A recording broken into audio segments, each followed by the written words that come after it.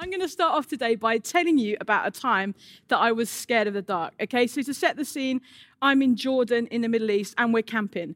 Okay, when I say camping, it wasn't really camping because there wasn't a tent. It was just us on these mattresses under the stars. And of course, the whole thing was like totally magical until I wake up at, I don't know what time in the middle of the night.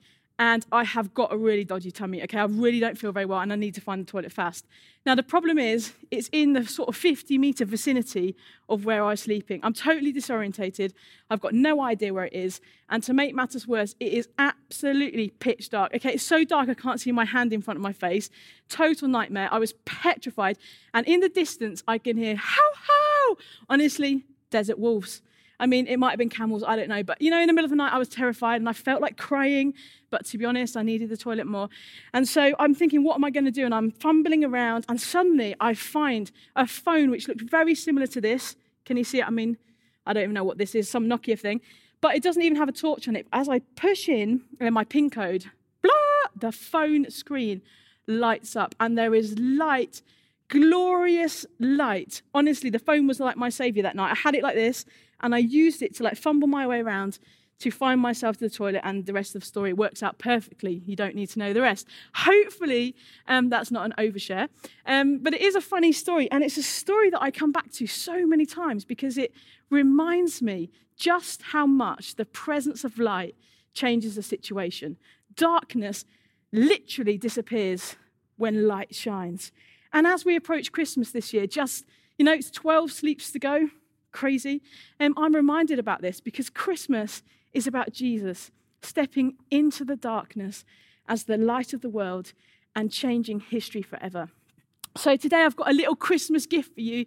Gift, not a gift, that comes straight from John 8, verse 12, and it says this. Jesus said this, I am the light of the world. Whoever follows me will never walk in darkness, but will have the light of life. And I think this is pretty good news for us today. You know, I don't know how you're feeling. I don't know how you found this year, but, 2020 has felt at times a little bit dark, hasn't it? And right now, some of you today, you're hurting. Life feels dark as you look around. You're hurting, your loved ones are hurting. It's painful and it's dark. And maybe for others, as you look wider, perhaps you're checking out the news, you're seeing what's going on. And as we see the injustice and inequalities in our society, we just look around and think, it's so dark.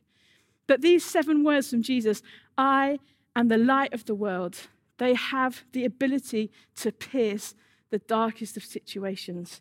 Because, when Jesus first said them, he didn't just sort of rock up one day and say, hey, I'm here, I'm the light of the world, because it sounded good or because he thought it looked good on his Instagram story. He said it because it was the fulfillment of God's purposes. God's purpose to bring light and to light up this broken and hurting world. And so we're going to go, hopefully, on a whistle-stop tour, on a journey together today through this book of the Bible, because you might not know this, that light was the first thing that God said was good right at the beginning of the Bible. And all the way through it, we see this theme, light. You see, God, he creates his people, the nation of Israel. He made them good. He made them to walk in the light and to be the light. But if you know the story, it's a right old roller coaster. There's moments where they get it right, but there's loads of moments where they choose the darkness, where they're trapped in their own sin and their shame, and they're just sort of wandering around in the darkness. But God uses people. He uses people like the prophet Isaiah to continually keep calling the people, the nation of Israel, back to him, back to their mission to be the light.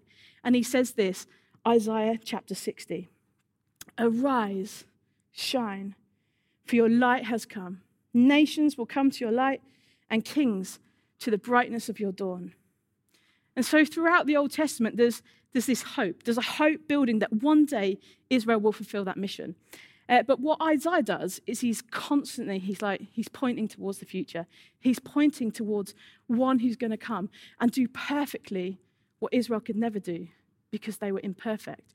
And he uses this, if you dig into it, he uses this recurring sort of image of a servant figure who's going to come from the people of Israel, but is also going to fulfill the mission. And he says this in Isaiah 49, I will also make you a light for the Gentiles, that my salvation may reach to the ends of the earth. You see, God's heart, it was always for everybody. It was always for the whole world. And so if we fast forward centuries, we get to this new chunk of the Bible, the New Testament, and we see Jesus comes. And Jesus' followers, they're like, oh, right. Jesus is that servant figure that Isaiah was banging on about years ago. They get it. They understand that Jesus is the prophesied, the promised, the light of the world. He has come, and it's absolutely amazing. So when you get all of that, when we understand all of that, when we read the Christmas verses that we so often read in the Gospels, that's the only way they make sense, because otherwise you're like, what is that going on about? Luke 2, verse 32 says this. He's called a light for revelation to the Gentiles and the glory of your people, Israel. That's a direct reference to Isaiah chapter 49. And if we jump to Matthew's Gospel, we hear this. The people living in darkness have seen a great light. On those living in the land of the shadow of death, a light has dawned. You know, that first Christmas, Jesus came. And just to blow your minds a little bit more, if you're not already having your minds blown this morning, that passage in Matthew that we just read is pulled straight from Isaiah chapter 9, where we read these wonderful Christmas verses. And I've lost my piece of paper. There we go. It says this, for to us a child is born, to us a son is given, and the government will be on his shoulders, and he will be called Wonderful Counselor, Mighty God, Everlasting Father, Prince of Peace. Of the greatness of his government and peace, there will be no end. Just in case there's any confusion, those verses, they speak of our wonderful Jesus. Jesus is the light of the world. And just like that phone in the desert that night in Jordan, the presence of his light changes everything. Changes everything. And that's what happens. You know, that's what happens when we come to know Jesus. Everything changes because the Bible says we step out of darkness and we step into glorious light. Check out my mega lamp. I have to be careful not to look at it, otherwise I'm going to get stars in my eyes. But we receive the light. We receive Jesus as the light of this world. And he's saying, whoever follows me, you don't have to wander around in darkness, but you have the light of life. It's amazing. And this is the greatest news that we could ever hear, because it means no matter how dark things get, no matter how dark this year has been, or maybe next year might be, the darkness, it can't consume you, because when you know Jesus, you've got him, the light of the world. And the light, is way more powerful than the darkness. It's way more powerful. Check out this light. I mean, it's way more powerful than the dark. And I've known this to be true over the last couple of months. And I know, as I said earlier, some of you, you're struggling right now.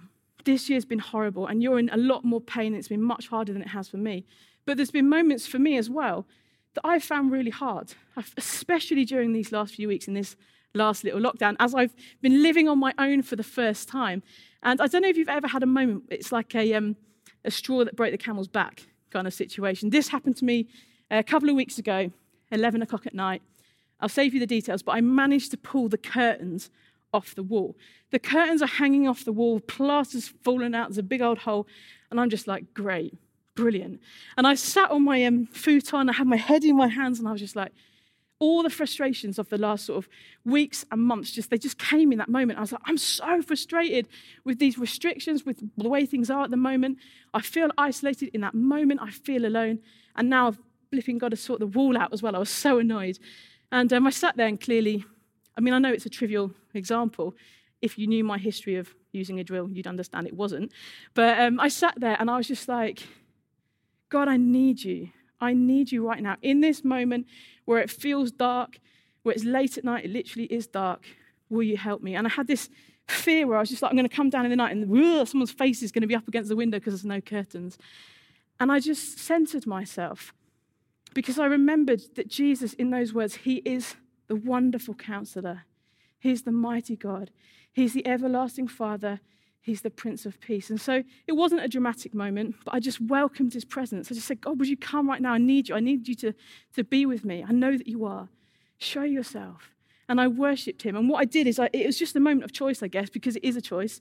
And I lifted my eyes off of me onto him. And in that moment, my perspective changed. My perspective changed. And I want to encourage you today.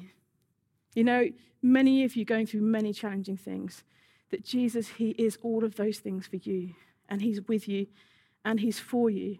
And so I want to just encourage you today, wherever you're at, just to lift your eyes to him, because he can pierce and bring hope and life into the darkest of situations.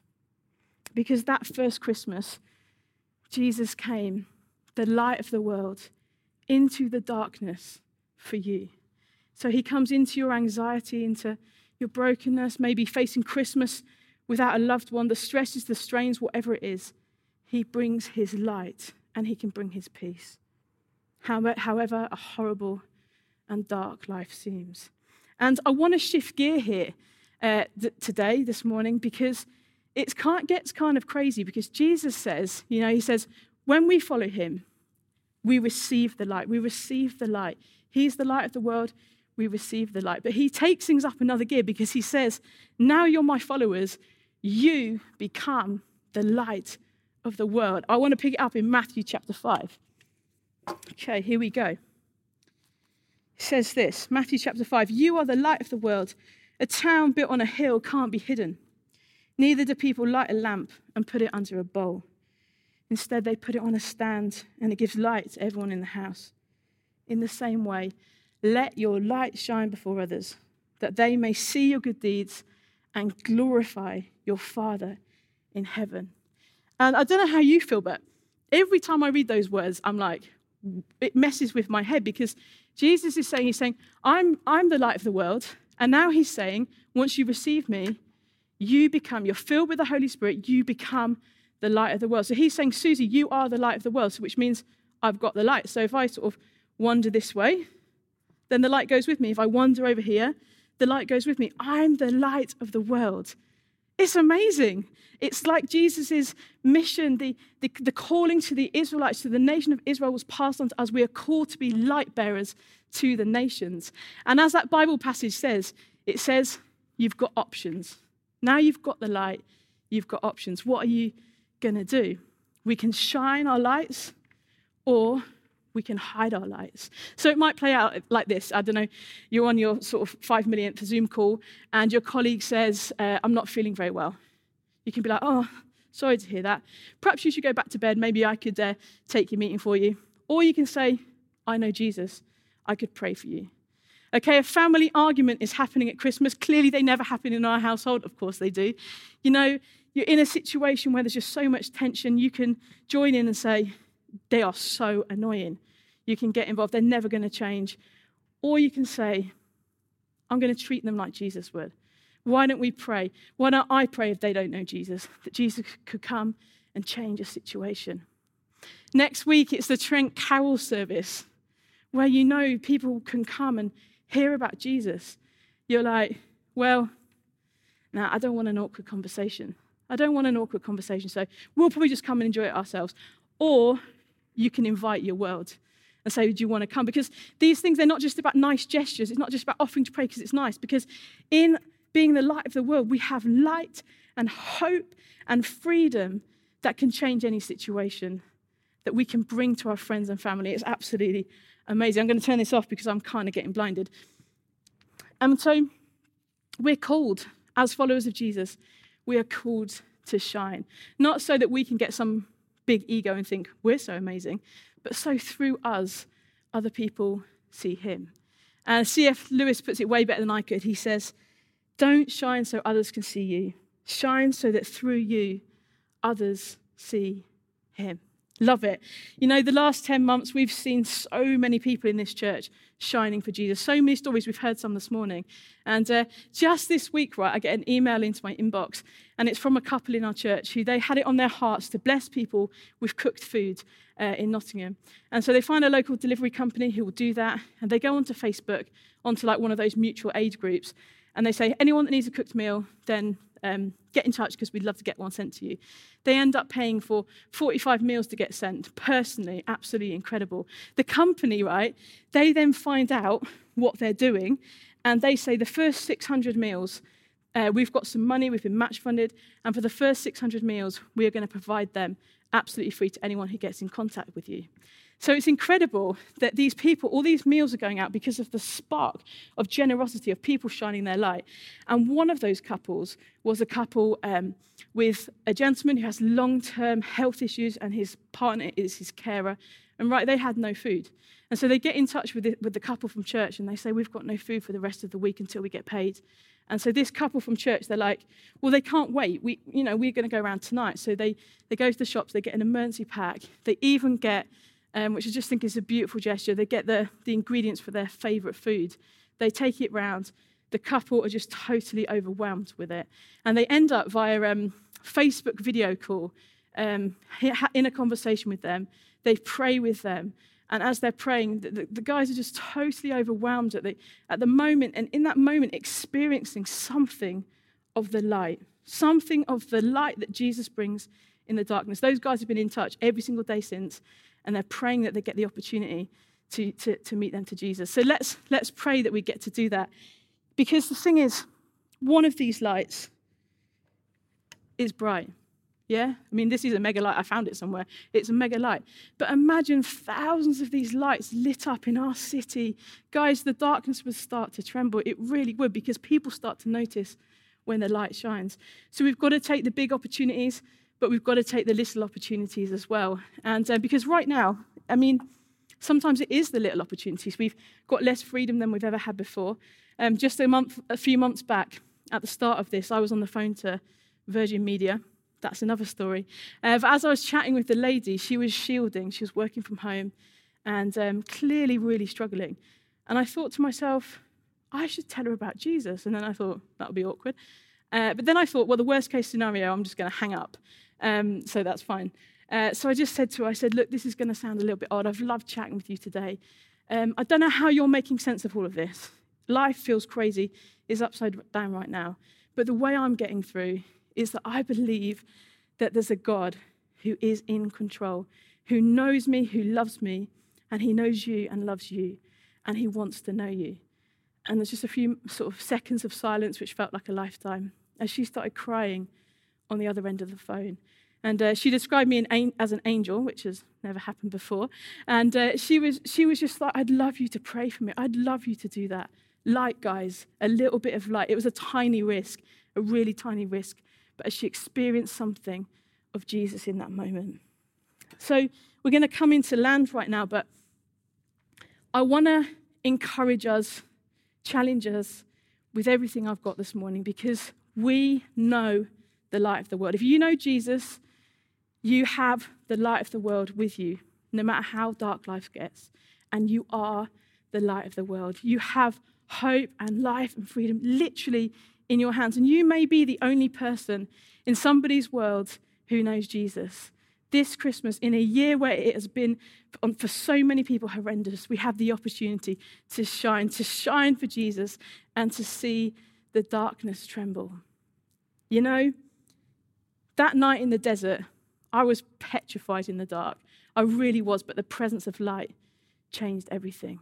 You have the potential to be the light in the darkness, to be the light in somebody's desert.